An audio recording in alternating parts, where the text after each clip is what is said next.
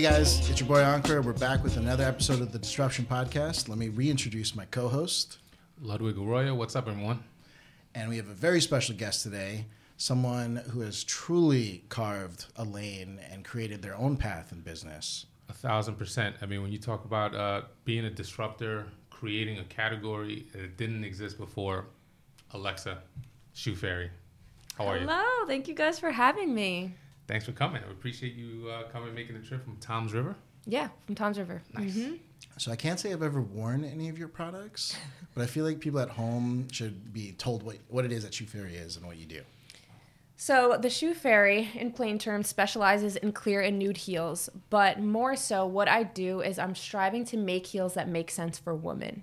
That's my mission because I am an avid heel wearer. And what I can't stand is the fact that when I wear heels and I'm out, say it's a wedding, and you've all seen the people that have to take, the women that have to take their shoes off and then they're dancing barefoot on the dance floor. Yep. Or going out and then I can't wait until I sit down at the table and I don't want to stand up. I can't stand that. So the shoes that I design all make sense for women. There's certain aspects to them that I'm making better, I'm improving.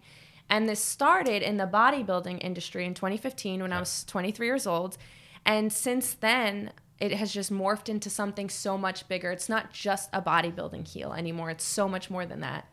So I think the interesting part is how you got started in the bodybuilding. So I was just talking to Ankur earlier about how you got started, why, what was it that you identified in the industry that you said, hey, this is a problem with these girls going on stage wearing these specific heels that women wear when they compete. What was the issue? Let's also just add a little background because not everyone knows what bodybuilding competitions look like or anything. And let's be honest, I think Ludwig's seen more bodybuilding competitions than all of us combined. A little bit. Having to do the photo shoots and everything over there. But I've only probably been like a dozen or so. Mm-hmm. I mean, if you could give everyone a little background on that too. I mean, like, why do they wear heels? So luckily now in 2024, a lot of people are more familiar with bodybuilding competitions, but specifically for women, the ones that wear bikinis on stage have to wear clear heels. So it's not like it's I want to buy these heels. You need them. It's a specific clear heel and you absolutely need them to step on stage. What's the reason? Do you know why it has to be clear? I never knew that. No. So you know what? This is something that ever since the industry started has always been that. But that's the interesting thing about my company is I'm truly the first person to come in and disrupt the bodybuilding shoe because I started the company when I was doing bodybuilding competitions. At the time, I just knew I wanted to start a company within the industry, but it was like, what? Mm-hmm. So, I'm thinking for like weeks and months. And then on social media, I noticed something, which I'm sure you can probably attest to. When competitors post their stage shots, they tag every company they got their stuff from. Yeah. This is a very Instagrammable community of people. And that's when it clicked. And I realized nobody was known for the heels. So I had to go to Amazon to buy mine. And it was either stripper websites or Amazon. So I started the company, and then further along, I realized there's actually only 2 manufacturers of these heels, and both of them suck. So I realized my goal was to take over the entire bodybuilding industry, be the shoe of bodybuilding. And I said, how can I do that if I'm selling another brand? Because that's how I started. Very easy. I bought wholesale. I was a retailer. And that's what led me down the path of starting to design and manufacture my own heel, then my own line, and then now it's all just my shoes. Was it a comfort thing? Or was it that they didn't stretch? Like, what was the issue with the actual shoes that you were buying or that competitors bought prior to Shoe Fairy? So aside from them just being cheaply made overall, it is a clear shoe. So it has a plastic upper. The plastic on the other brands is really hard. So a lot of people, their toes bleed. It cuts their feet. And then it hurts when you have to put them back on because now you have a scab.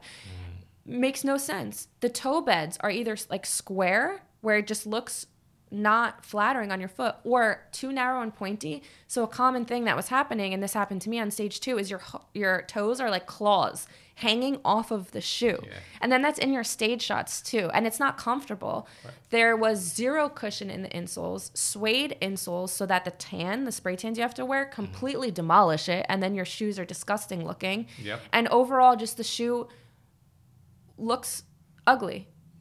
Point being, so when I designed my shoes, if you look side by side of someone doing the same pose wearing one of the cheaper brands versus mine, it's like, wow, big difference. And what was the price point of these shoes? So now in 2024, as you know, pricing has changed. Retail for the cheaper brands are around, let's just do a plain pair, like the cheapest kind. I would say now it's like, I think like 45 probably to 55. With like inflation, I'm not sure how much it's changed. And then my plain pair is 95. Okay. So we are like the luxury shoe of bodybuilding. That's awesome. So how do you even design a heel? Like, where do you go? Because I'm sure you're like maybe sketching something with your hands, or you have a list of things that you want to have made. Are you going on Alibaba and like talking to people? Like how does that even go down? Oh, it's come a long way, because I had no idea when I started, zero. What did I do first? I went to Google. I went to Alibaba. I did order samples of clear heels from Alibaba. They were all trash. I ended up finding it was an agent, not directly to the manufacturer. It was actually the agent for Just Fab and a bunch of other shoe lines, and they had an office in Miami. So I said, oh, perfect. I can just fly to Miami and meet with them. And then they would deal with China and overseas. So that's how I got started. Was I flew there, and he was able to really hold my hand through the design process, through the materials and everything. But long story short, that whole first production came in and they were all trash. It was like a 1.5 year setback for me. Like I learned a lot. It's a long story. I learned a lot through that. But to get started, for anyone who's listening to this, if you don't know where to start with designing a product, just start Googling and going down that rabbit hole, and you're going to start just learning and trying samples, and then realizing, no, that's bad. And it's kind of just like a guess and test game, and you learn along the way. Was there ever a moment where you were like, this was the wrong decision, I need to like abort mission, I'm not going to be able to pull this off? No, because I mean, like I said, like it was 1.5 years, my first production. I started with only one shoe. The 1,000 pairs came in, and they were all just shit. Literally, I couldn't get my foot in it. And the worst thing was, we took pre-orders on them. So we had like 400 and something pre-orders. The shipment came in. We're all so excited. My office manager prints all of the labels. So now everyone has their shipping information. I'm so excited. I take it out, and I realize the toe opening looks very small, and I can't even get my foot in it. I'm like, what? So I start ripping through like all the size 8 boxes. My foot will not even go in the shoe. The plastic shrank. They didn't do something. The plastic shrank. And then aside from that, I realized like overall, the shoe was just trash. So I had to go back to the drawing board. I went back to Google, found another manufacturing, like an agency, a website. And at the time, it was ironic, the owner was in New York City. They're based in China. She happened to be in New York City. She got on a bus the next day, came to my office. We started together, and then I flew out to China. And when I went to China, it was amazing because I was able to go to the markets, do all the fitting, the samples, test out all the materials right there in-house, go to all the factories. It was really the best. And then COVID hit. I wasn't able to go back for, those couple of years. This is before you sold a shoe. Right? So yes. This is all research and development. How long was that time period from the day you got the idea to the day you sold your first shoe? I would have to really think about it, but 3 years. Wow. Oh, 3 years. Yeah. That's crazy. So what gave you the idea that you would sell? Like, for me, that's crazy thinking I could care less about designing shoes, right?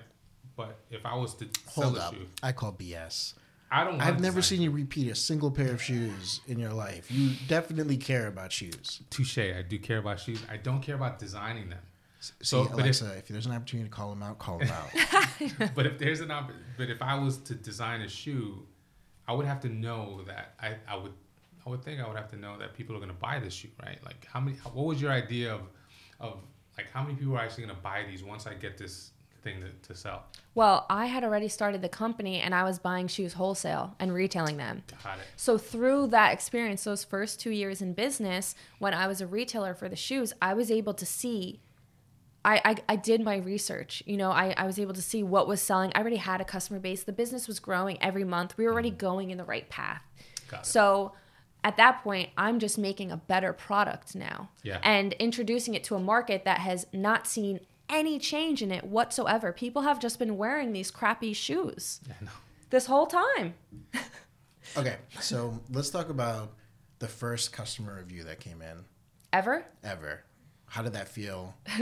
I mean, that had to have been like a special moment for you. I do remember because my mom brings this up often. I was living with my parents when I started it. And it took a couple days to get my first order. And I remember always, I had a full-time job at the time, so I'd come home, log on to my WordPress site, 0 orders. I'm like, okay. A couple days ago, nothing. So it took probably like a week. And then when the first order came in, I remember it was like, oh my God, it worked. That's a great feeling. Yeah. So you specialized at that time in the fitness industry, right? So you were just targeting competitors. Yeah, and still that is the bread and butter. But yeah, started completely niche in that industry. What was your sense of the size of that audience? Like, did you ever think, hey, I could be a millionaire just selling to competitors? Or did you always know that you had to expand? I honestly, I wasn't sure. Like this entire time, as far as like the space and like how much I could make from it, I never really knew. But when I decided to start expanding outside of just bodybuilding, was not backed by like financial desire. It was more so like, wait, I'm making shoes that are so good that I'm doing the brand a disservice by just being boxed into the bodybuilding industry. This can go so much further. Like I'm actually doing a disservice even to women. Yeah. That's great. I'm sorry, Payless. It's just not going to work for us. Okay, so you figured out that there was this missing link for shoes in a certain category, and you went after it. And after 3 years, I mean, without any question, you disrupted a very specific industry. Mm-hmm. Kudos to you. I mean, that's awesome. Thank you. That was 2020 at this point where you started selling the new shoes? I think so. Well, we're in 2024 now. I mean, tell us about that journey in these last 4 years. Normally, entrepreneurs will start other companies. Entrepreneurs will expand to different countries. I mean, we want to hear about everything. Where do I begin? Because a lot has happened within those past couple of years.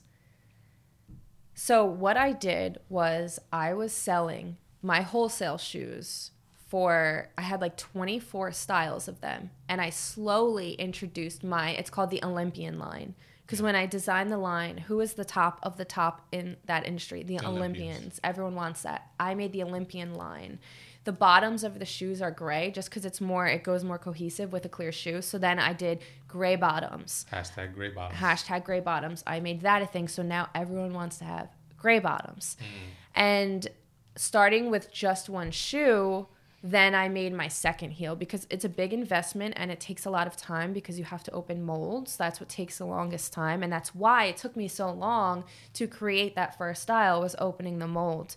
So I started with one mold, one shoe, kept utilizing that mold to create more styles, then worked on my second mold, which is the Olympian 2.0 mold. It was during COVID when factories everyone was sick, materials were crazy. It took 2 years to create this one freaking mold. Man. But I also, I was very particular with how I wanted it to be because I was truly trying to create the most comfortable heel, 4.5-inch heel, and it literally is. And now it's our #1 selling shoe on the website. But then what I did was I took that super comfortable mold that everyone was obsessed with and made it in nude versions and started a new brand within the Shoe Fairy called Naked. Gotcha. So Naked is the heels that feel and look like you're wearing nothing. So this was my first attempt to really start not expanding and not being just a bodybuilding company. So this is actually the second version of Naked. Yeah. Heels that look and feel like you're wearing nothing. This one has no platform, but you can see if you guys definitely need to touch this. Even just feel the plastic. You can dance. I just did on Friday. Dance in them all night. So within the past couple of years, I really branched out of creating a lot of new styles, a new mold, a new brand. I stopped selling wholesale, the shoes I was selling wholesale, but that was actually while I was pregnant in my 3rd trimester. The owner of that company, the wholesale company, reached out to me to schedule a meeting, and she cut me off completely. I had a big restock order on hold. They canceled it. She told me that they were cutting me off, and long story short, it was because she was not happy that my line was doing so good. So they wanted to kind of hurt my business, and they stopped selling to me completely. So now at this time, I'm about to have a baby. I'm not planning on launching a bunch of new styles. It was February. I had the baby in May, and I said, okay, so what are we going to do? So I went to the drawing board and just banged out 4 new clear heel styles that we were going to launch. We pretty quickly were able to do it. And then I had the baby and then had to launch 4 new styles of heels. But yeah, so now it is very exciting that the brand is just completely shoes that I make, I design. And since then, we've been doing better than ever. And our bottom line has increased exponentially, which is wild to me. I mean, it makes sense now. But I'm like, I think that everything truly happens for a reason. And that was the push I needed to go completely on my own. So you're selling right now exclusively direct to consumer? Yeah. So we are D2C and Amazon. So can we go back a little bit? Because one of your biggest influencers that helped you like grow this brand was Ashley Kaltwasser? Kaltwasser.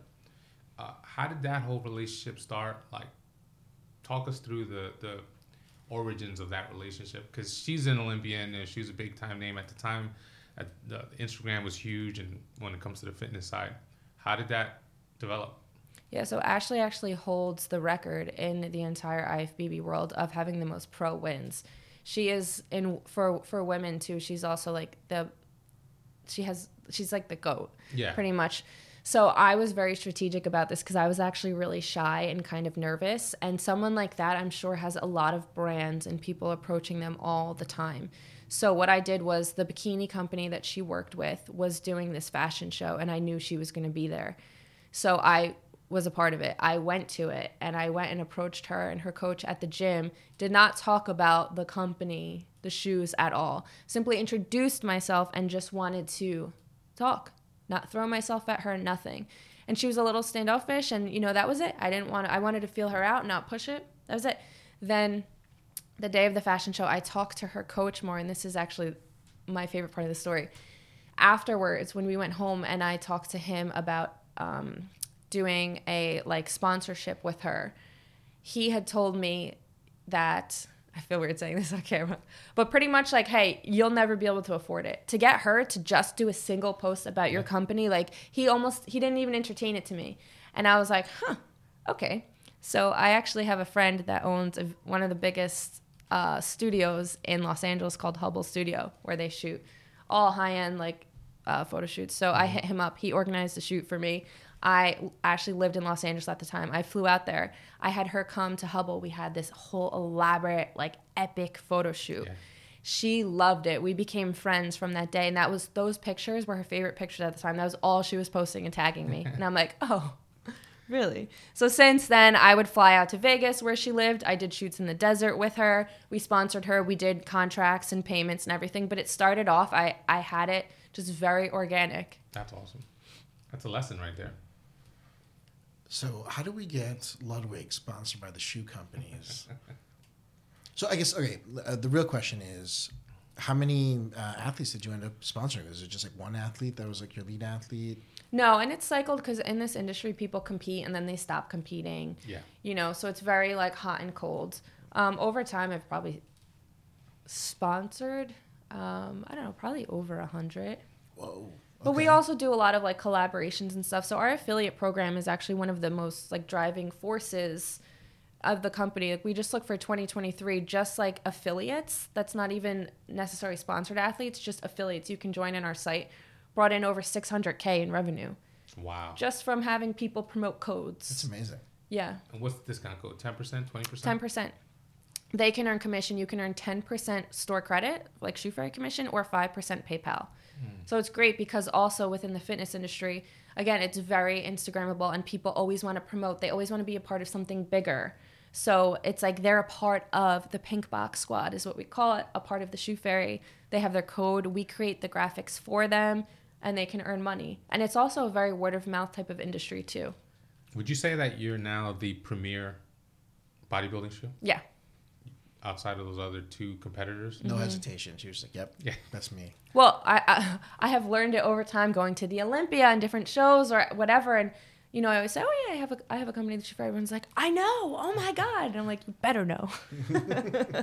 So how big is the team now? How many employees? I actually only have on payroll 3 employees.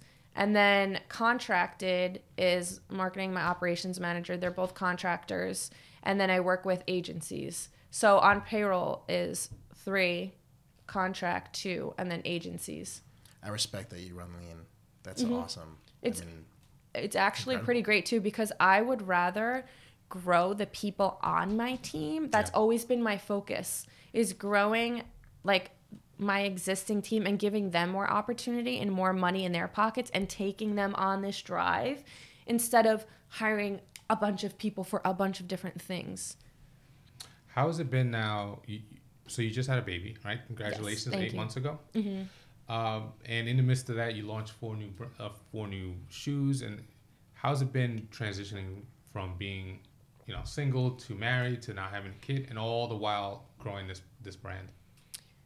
Really challenging, because you go through a phase of the business gets your 24 hours and that's your baby and you're so obsessed with it, to suddenly you have a real baby that actually really needs you all the time. And I have been on a journey these past 8 months of trying to figure out how to operate my life now, because the truth is, after you have a baby, I can't operate as I used to. I don't have the same 24 hours in a day as I did when I was, just not a mother. It's very different. So I'm trying to figure out, how can I be most at peace? Because when I focus too much on work with him, I get stressed. When I don't have help and I'm just in mom mode, I get stressed, because then now I'm not feeling like myself. I need, I'm getting that pull. I need to be working. Yeah. So it's like, it's been a journey to try and figure out, like, how can I be at peace with both worlds? It's two very different sides of me.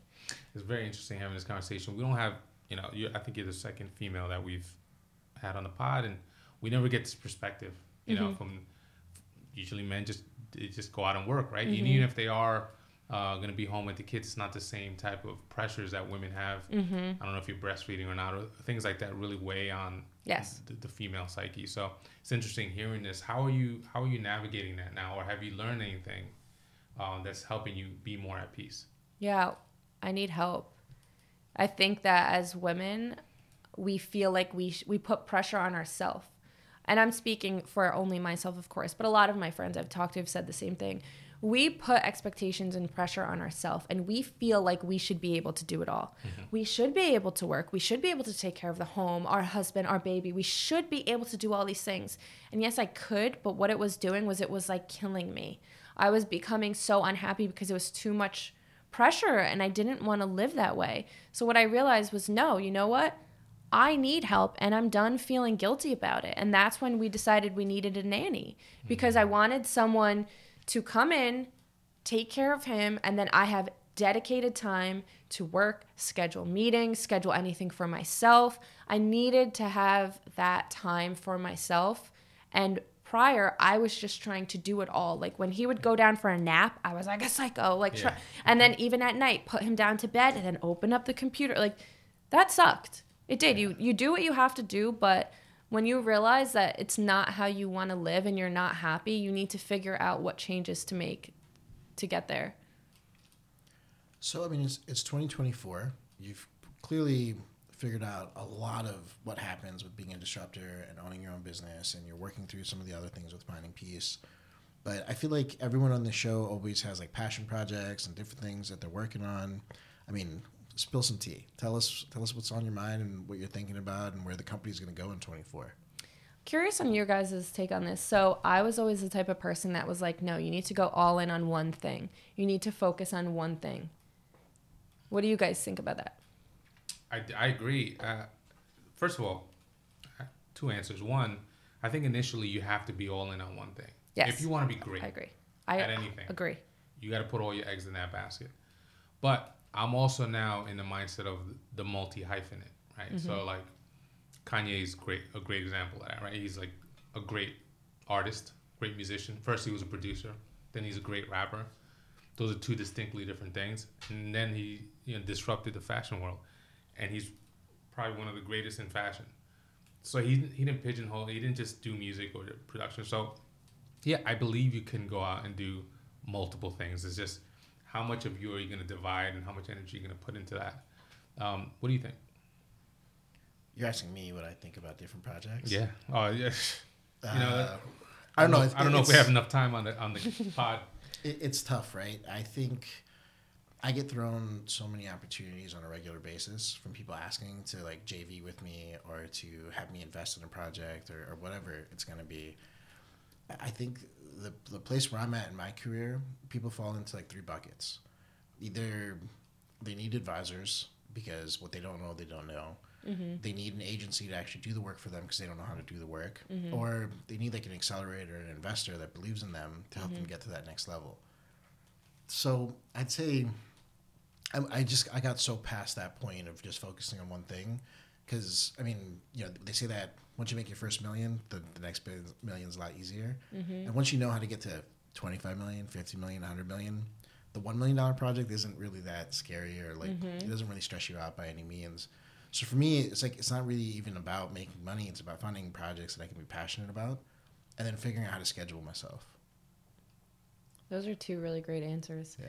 Because I have always been like, in order to make something great, you need to go all in on it. My focus needs to be 100% on that, and I need to own and work on my craft. And I did that. I did that for 8 years. But I always knew I was missing something, and I originally went to college to be a psychologist. Like, my passion has always been to help people. Yeah. And I just didn't know in what regard. And while I'm very passionate about the Shoe Fairy and my company and what I do, it's not... I'm a very deep person and I connect with people on a very deep level, and the Shoe Fairy is almost more superficial and about beauty and models, and it's, you know, while I am helping people in their feet and making a better product, it's not fulfilling me in the depth that I need. So I started a new passion project called My Power, and this originated from a couple years ago when I went through some really terrible times and I was in my rock bottom. I bought myself this beaded bracelet and it said be free. And it meant to me, be free of everything holding me back. And I wore that bracelet every day. I like clung to it. It was like my little gift to myself that really got me through really hard times. And I just knew that I wanted to create something that could do that for people.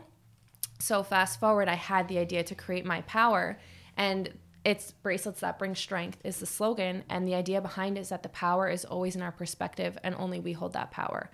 So the bracelet, here's this lotus bracelet is one of them. And it's something that's just very pretty, but you can look at it and remember what the meaning behind it is. So the goal is to always grow through what you go through. And this is your reminder of that. So that's why I made the first collection, the Lotus Collection, because the lotus flower symbolizes rebirth, healing, strength, resiliency.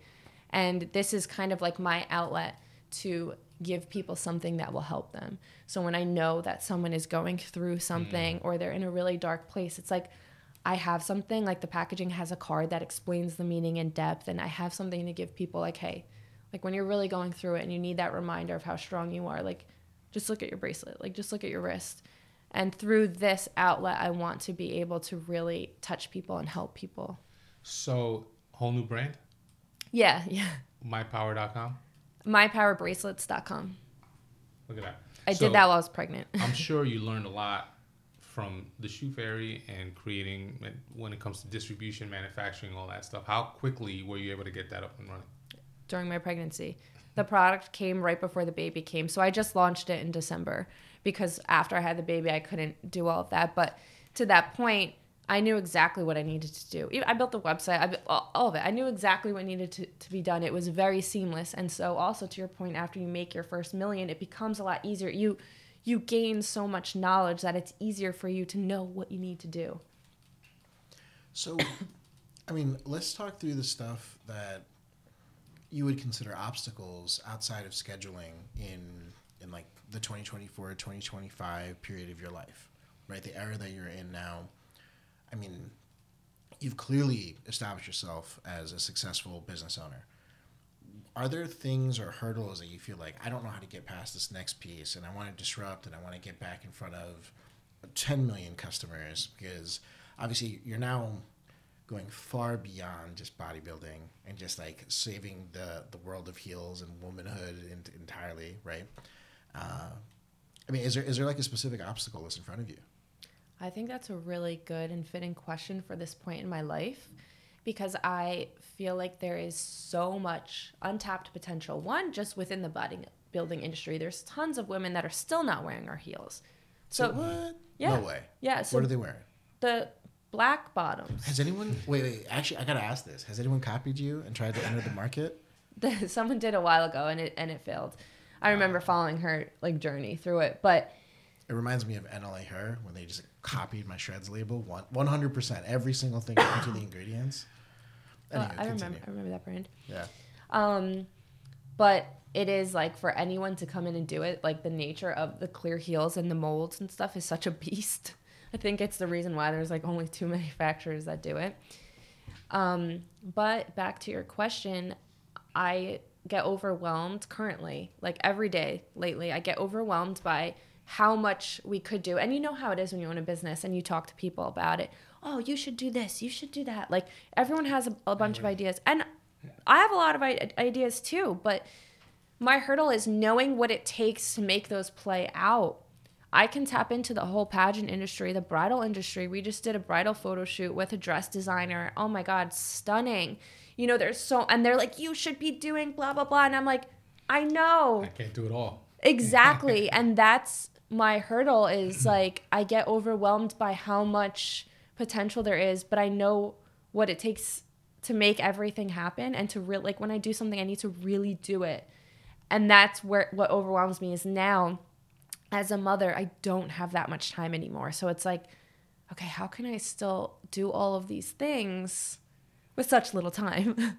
So have you explored the idea of getting a number 2 to run Shoe Fairy while you go off and conquer the world? I have not, and I think that's a really hard concept to even think about. You know, when you're so immersed in your brand that even, like, I just finally have an assistant, and just even that is hard for me to, like, figure out how to get in a flow with that and delegating those things. So to think of, like, having someone else come in and run it, it's like, well, that'd be great. You know, we should just clone her. Yeah. Right? Have like 3 Alexas running 3 different brands and companies. That'd be great. Right?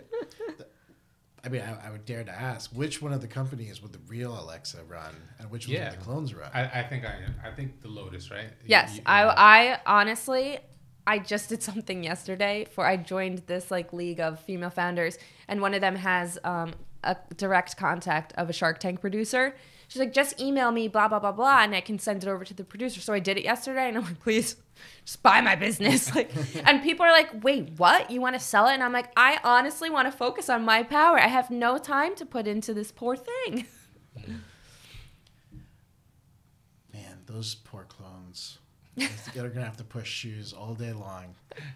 So what would be the next iteration of Shoe Fairy if you were to keep, I'm sure you're keeping the brand, but what is next? Is it going into bridal? Is it going into... You know, the girl just told you she's overwhelmed with figuring out what else to do. And you're like, tell me what else you're going to do. We want more. We want more Shoe Fairy. Yeah.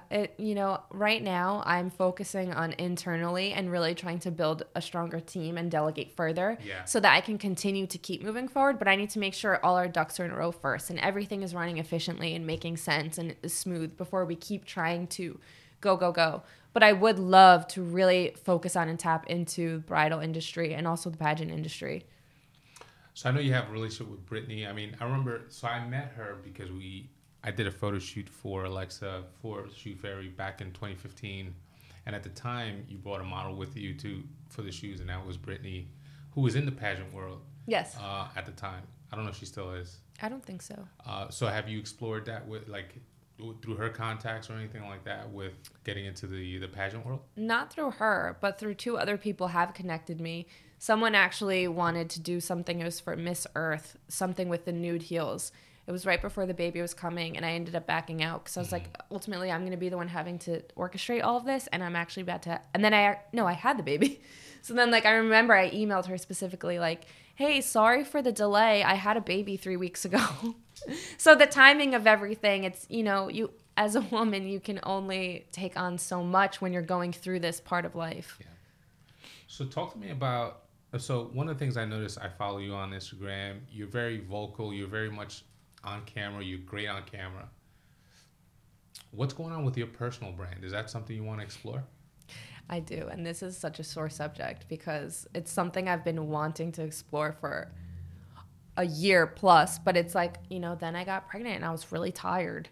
And then I had a baby and I was really crazy and in sweats every day and this and that. So it's been something that I'm like, another thing, and now I got to show up on camera for it. Like it's been a stressor because I know I need to, like we were talking about off camera, people buy from people. They want to see who's behind the brand. They want to connect with you and they're more inclined to purchase. So I think it's extremely important. It's just something that I haven't been able to really add to my plate just yet. Well, let me ask you this question. I mean, selling you is probably going to be the easiest thing, right? You just have to authentically be you. Selling Shoe Fairy, you found this amazing gap in the market and you were able to take it over it. It took several years because of the whole process of starting and building. With the idea of the bracelets, I mean, you're entering a space that probably has 10,000 competitors in it.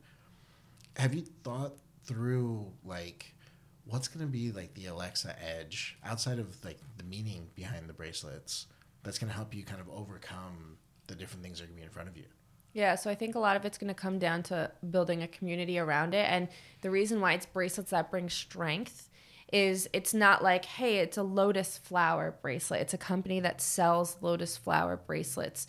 It's the whole purpose behind it and how I really need to convey that message, that the power, because it's not just if someone's grieving. It's if you want to make a change or a jump in your life. We need to always be reminded that the power is always in our perspective. And I came up with this because just learning it myself, I realized how important my mind is. Mm-hmm. The way that I think, like, that rules my life. My perspective rules everything. And only I hold that power. How I respond to everything that happens to me is within my power. Mm-hmm.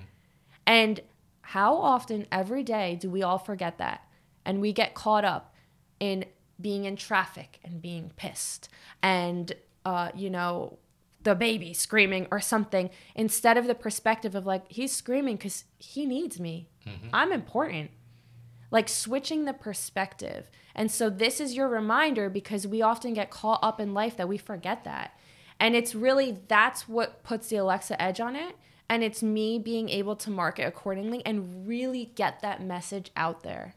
So I think you're a natural marketer. By the way, from what I've seen, the beginning of your journey till now, I remember seeing, like, some of the stuff you did with Ashley, the branding and the hashtags and the pink, would you say the pink box squad? The pink box squad, like, all that stuff is, I feel like it comes intuitive to you. I don't know if it's you or your CMO, but how are you going to develop this for the My Power brand and this community? How are you doing that? It is very intuitive to me. And that's a lot of times when people have asked me about those things, I'm like, it literally is intuitive and it just comes to me and it clicks. And then that's when I pursue something, when it clicks. So developing it for My Power is kind of tough right now because my bread and butter is the Shoe Fairy. Mm-hmm. So I have Google Docs of my entire, like, how I want to lay out the community and how we want to get people involved. But the truth is, it takes a lot of work. It takes a lot of work to get people to want to buy something from you, to spend their money on your site, even to be a part of a community. Let's say you're like, hey, submit your story and blah, blah, blah. It's such a crowded space out there today. On every landscape, it's so crowded. People's attention spans are like this. Mm-hmm. It's really freaking hard. And I'm saying that because I want people to realize, people think that you can just sell a product and post it and people are going to buy. They're not. Drop shipping. Oh, anyone can get Oberlo and I hear this stuff and I'm like, people act like it's so easy. It's really not. It takes a lot of work. So for me, as I really need to be able to just kind of catch up with Shoe Fairy, have that running a little bit more efficiently so that I have the bandwidth to truly put the strategy and execution in place for that. Gotcha. Now, so My Power's on sale right now, right? You can go to mypowerbracelets.com. Mm-hmm. Are you selling? Are you moving units? Barely. We did in the launch month in December because I put the video out. I was really, like, everyone was into the video, all that stuff. So a lot of people I know too. There's random ones, but, like, in December, yes. January, barely. Literally 2 of my friends. Well, listen, for what it's worth, I respect your hustle. It's awesome. Thank you. To see what you do and what you've built in the community. I have seen the hashtags and, like, I know what it goes, but what it takes to make a hashtag a community effort and what gets behind it. I guess I want to open the floor to you. Do you have any questions for guys like Ludwig or me that would be like, oh my God, like I have access to these two guys who've disrupted like, time and time again. Let me just at point blank ask them. Actually, I'm so glad we get to do this because I was like, I said before I left, I really don't even want to talk about myself. I would rather talk to them and ask questions. Okay.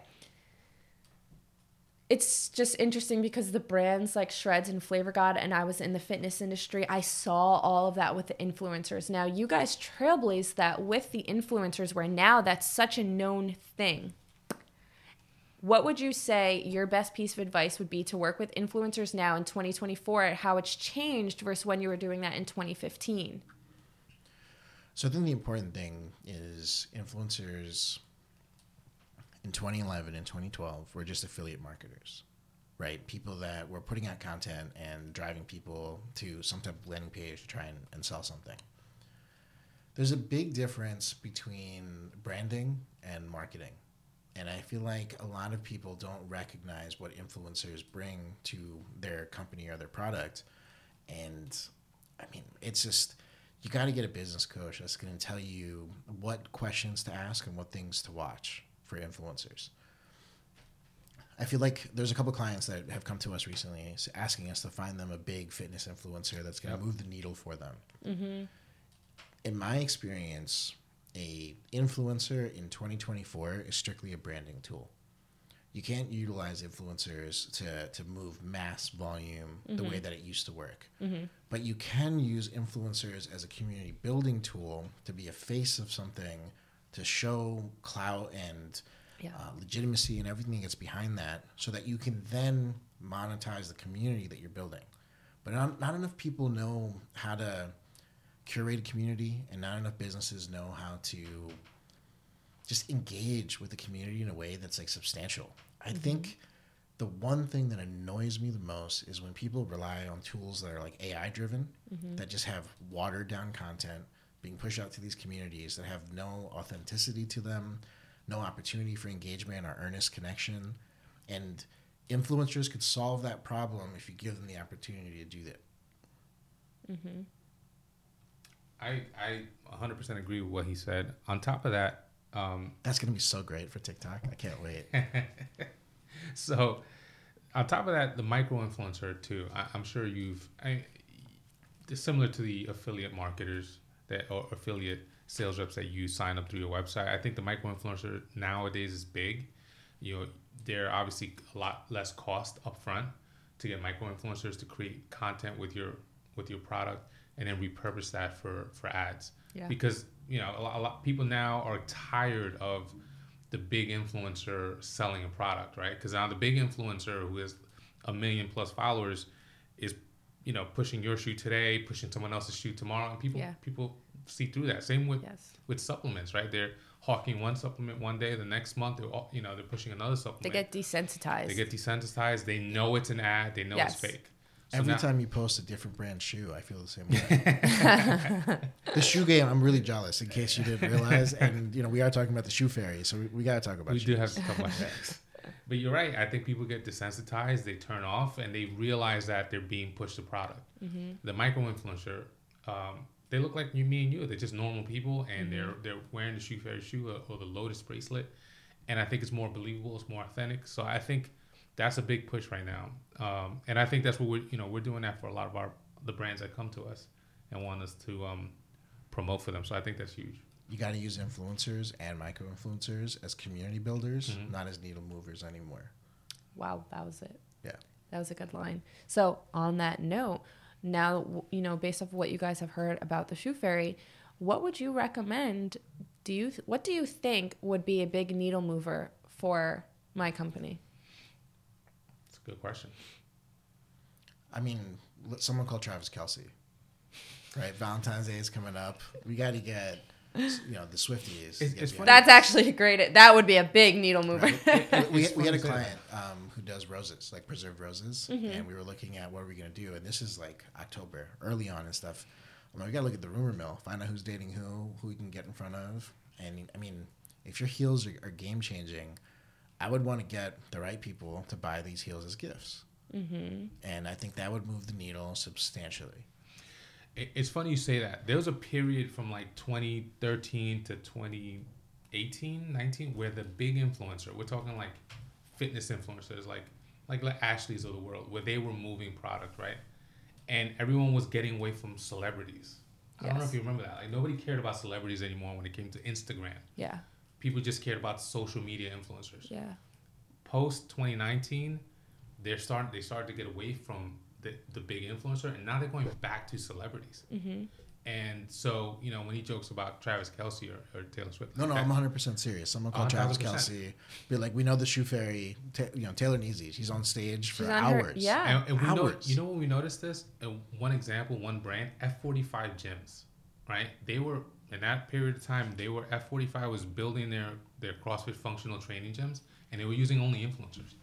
Then they partnered with Mark Wahlberg, got rid of influencers, and back to the celebrity promoting products again. And now all the big name celebrities are back in the posting game. You know, Kevin Hart, Kim Kardashian. I don't know, from like a interesting, like mile high view, looking at it on like a macro scale. I think every advertising channel works at any given moment if your business is ready for it. Mm-hmm. I think F45 is an example where they weren't ready to monetize a guy like Mark until they were. Yeah. Right, and it just changes. So, are you seeing more tier 1 celebrity partnerships and opportunities now? Yeah, of course. But it's more because more of them are launching their own brands. Oh, that's and it's not necessarily because the brands are switching. But I don't know. Did you get the answer to your question? So, being that you guys love disruption and disruption marketing, what would you say is your favorite form of disruptive marketing right now? I'll start. I don't know if I have a favorite. What I learned from doing these podcasts is that old school forms of marketing can be as disruptive as what we talk about in the digital age. And a great example of that is the Eat Clean Bro and the billboards. Yeah. Simple. Mm-hmm. He was all over New Jersey. It was a simple message, Eat Clean Bro, on a white backdrop, blue letters.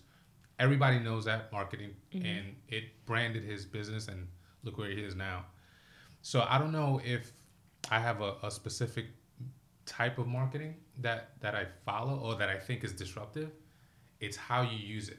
You know, it can go anywhere from marketing on billboards to you creating a unique and powerful impacting ad on Facebook. It's how you develop that marketing tool. I hope TikTok's ready for this one. Entrepreneurial audacity is my favorite version of disruption. So, I mean, people who claim they're entrepreneurs and people who claim they're business owners and so on and so forth, there's a stark difference in what I think an entrepreneur is from everything else that's out there. An entrepreneur is someone who thinks and knows there's a better way to do something and then has the audacity to go out there and try and build a community around it. Mm-hmm. Man, I love that stuff, right? So an entrepreneur having the audacity to go out there and be like, I have a better way. You had a better way to make a shoe, and look at what you've done in the past 4 or 5 years. I mean, 8 years. That's been a minute, girl. Good for you. But like when Flavor God came up, right? You got the big players like McCormick, and you got the big players in the other seasoning with Lowry's and so on and so forth. We just knew there was a better way to do it, to have seasoning blends, and the team that was behind it went to market. And I mean, I'm not gonna lie, I'm sure McCormick was upset. I'm sure there were board meetings where they were like, what did Flavor God do this week? What can we study from them? And I mean, that's probably the best compliment. I remember going to international distributor meetings, and they would literally have meetings about what Shreds did that week and how they could copy it, and that was the best compliment. I have one last question. It's a 2-parter. What do you guys think of PR companies, and what do you think about Instagram and Facebook ads? Great question. Is that even like, she's just like, tell us what you think about Mark Zuckerberg's whole system, and then like, what do you think about like the media? So, well, it's 2 different forms of working. Like, let's say I'm asking because I just stopped working with PR company. And in the past, I worked with advertising agencies for Instagram and Facebook ads. I don't work with either of those companies anymore. So in my mind, I was thinking, what do you guys think about working with a PR company and also working with a social advertising company? I think at the end of it all, it's about whether or not you have a defined finish line. So let's say you wanted to move 10,000 books because you're doing a book launch. A PR company is going to position you in a way where that's going to get guaranteed. Right. On the same note, if you wanted to move 10,000 shoes, an ad company that does Meta or does TikTok or does Google or whichever platform they're going to use, they should be able to reverse roadmap you. Hey, if you do X, Y, and Z, we can guarantee that you're going to get to your finish line. Are there costs associated with everything? Of course. Right. But there are so many business owners that don't know what their finish line is, or they're just really move good. the needle. That's right? a great way to look at it. So, I mean, for me, I have aspirations of having my own TV show. I have aspirations of helping other people launch TV shows. So, I mean, we just hired a publicist, and I love my publicist. Yeah. Her name is Jordan Paulson, and she's amazing. But I had to be ready for that, and I had to define my finish lines for her, right? I mean, I want to be the Gordon Ramsay of branding, right? And there was a finish line because it was quantifiable, measurable, and there's actually a way to roadmap that out. So my PR person knows that my desire is to be on X number of podcasts, X number of print media, X number of, panels and podcasts, like everything. Not enough business owners know what that finish line is. I didn't. Yeah. And there you go. But you probably could do it now that someone told you, like, hey, if you go to these agencies, whether it's media buying, whether it's direct, outreach, whether it's email marketing, SMS marketing, hell, I mean, Jamie is proof that everything still works. Billboards still work if you know what you're doing and you have a finish line figured out. You have to be able to quantify it to also set those measures. Otherwise, you end up disappointed like I did because you don't know what it's not defined. You're throwing good money after bad, and then you also run into bad publicists, right? Because you have publicists that promise the world and don't deliver anything, and we've experienced that as well. We'll give you the contact for our publicist. Maybe there's an opportunity there. Don't steal my publicist. She's busy. We'll find you someone else. Loaning. Okay, fine. We'll share Jordan. Okay, well, I mean, if that was your last question, I guess I have one more question for you. What is your favorite form of disruption? Creating a really good product. I think that you can't, all the marketing in the world, all the strategy, everything isn't going to mean anything if your product sucks. And it just you got to have a good quality product that people are going to love, and then they're going to sell it for you. Yeah. All right. So how does our audience find you on social media? How do they join your community? Give out all the links. At the Shoe Fairy _ hate the underscore is the Instagram. My personal is at Alexa Stimp. And just from my personal Alexa Stimp, you can find all the bio. Everything is in my bio pretty much, just to make it easy. Nice. Well, thanks for coming on the show. You've been an awesome guest, and like I said, I respect your hustle. Definitely respect the hustle. Love the journey. Been there from the beginning, watching you. So I'm proud of you. Happy for you. Congrats on everything. Thank you, guys. And thanks for making the trip. Of course. Thank you guys so much.